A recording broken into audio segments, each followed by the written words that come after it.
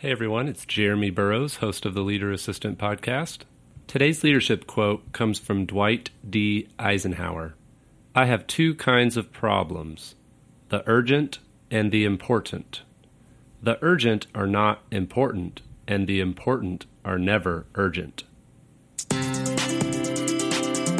The Leader Assistant Podcast exists to encourage and challenge assistants to become irreplaceable, game-changing leader assistants.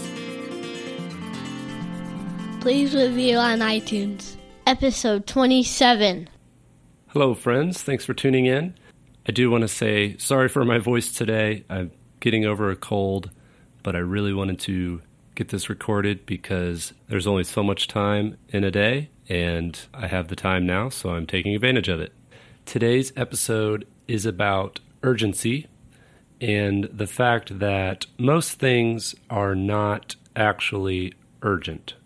It's a shame that this topic needs to be addressed, but many assistants, including myself, have experienced bosses in our prior jobs or in our current jobs for some of you who treat everything as urgent.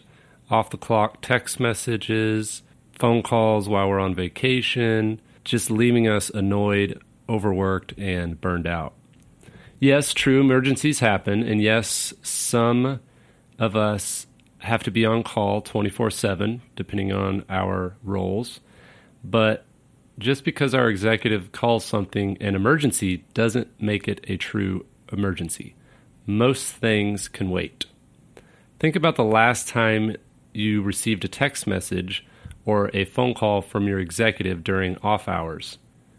Could it have waited until you were back online the next day? Most of the time, the answer is yes.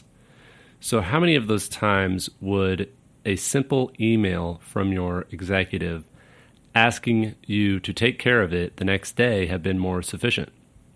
Of course, it's not your job to define what is or isn't an emergency. That's your executive's job. However, it's your job to be a good leader assistant. So one thing I would do to address this issue going forward is to sit down with your executive and set up expectations of when you're online, when you're offline, but also clarify what's an emergency, clarify what is in fact urgent, and get in the habit of thinking twice before you reply to a midnight text message to help set boundaries for yourself so that your executive will get used to you not replying in these odd hours as opposed to you replying at all hours of the day, any day of the week, whether on vacation or not. So part of the blame is on ourselves if we are very responsive all the time and don't set those boundaries. And also if we treat things that aren't urgent as urgent, then our executive will tend to do the same thing. So the next time your executive pings you while you're offline, ask yourself an honest question. Is this something that is urgent, or is this something that I can handle when I'm back online? Now, you may have to do a few times where you reply back saying, I will get back to this in the morning, or I'll get to this as soon as I get into the office, or can this wait? But just remember, urgent is rarely urgent, and sit down with your executive to clearly define what is an emergency and what is not an emergency.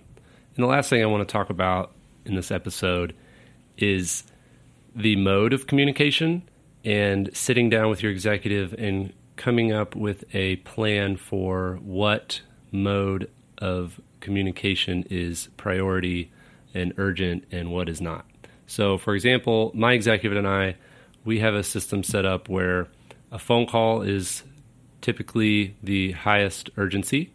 A text message would be the second highest, and then a Slack instant message would be following that, and then an email. So, for example, if I get an email, typically if I can respond to it within 24 hours, I'm in good shape. If I get a Slack IM, I try to respond to it in an hour or so. If I get a text message, I try to respond to it within 5 minutes. And if I get a phone call, I answer it no matter what meeting I'm in, no matter who I'm meeting with. I absolutely answer that call, but my executive does a good job of not abusing that power of the urgent phone call, and he will only call me if he really needs to talk and it's actually something that he needs right then. So anyway, you can sit down and figure out what type of communication works best for you and your boss, but I think it's very good to have clear guardrails up with your medium that you use to communicate. So I hope this was helpful. You can check out show notes for a couple of links to articles where I talk about this topic at leaderassistant.com/27. And as always, I really appreciate you listening. Please email me at podcast@leaderassistant.com if you have ideas for the show, or even if you'd like to be a guest on the show. I'd love to have you and love to chat and have you share your story with the world. Thanks for listening, and we'll talk to you next time.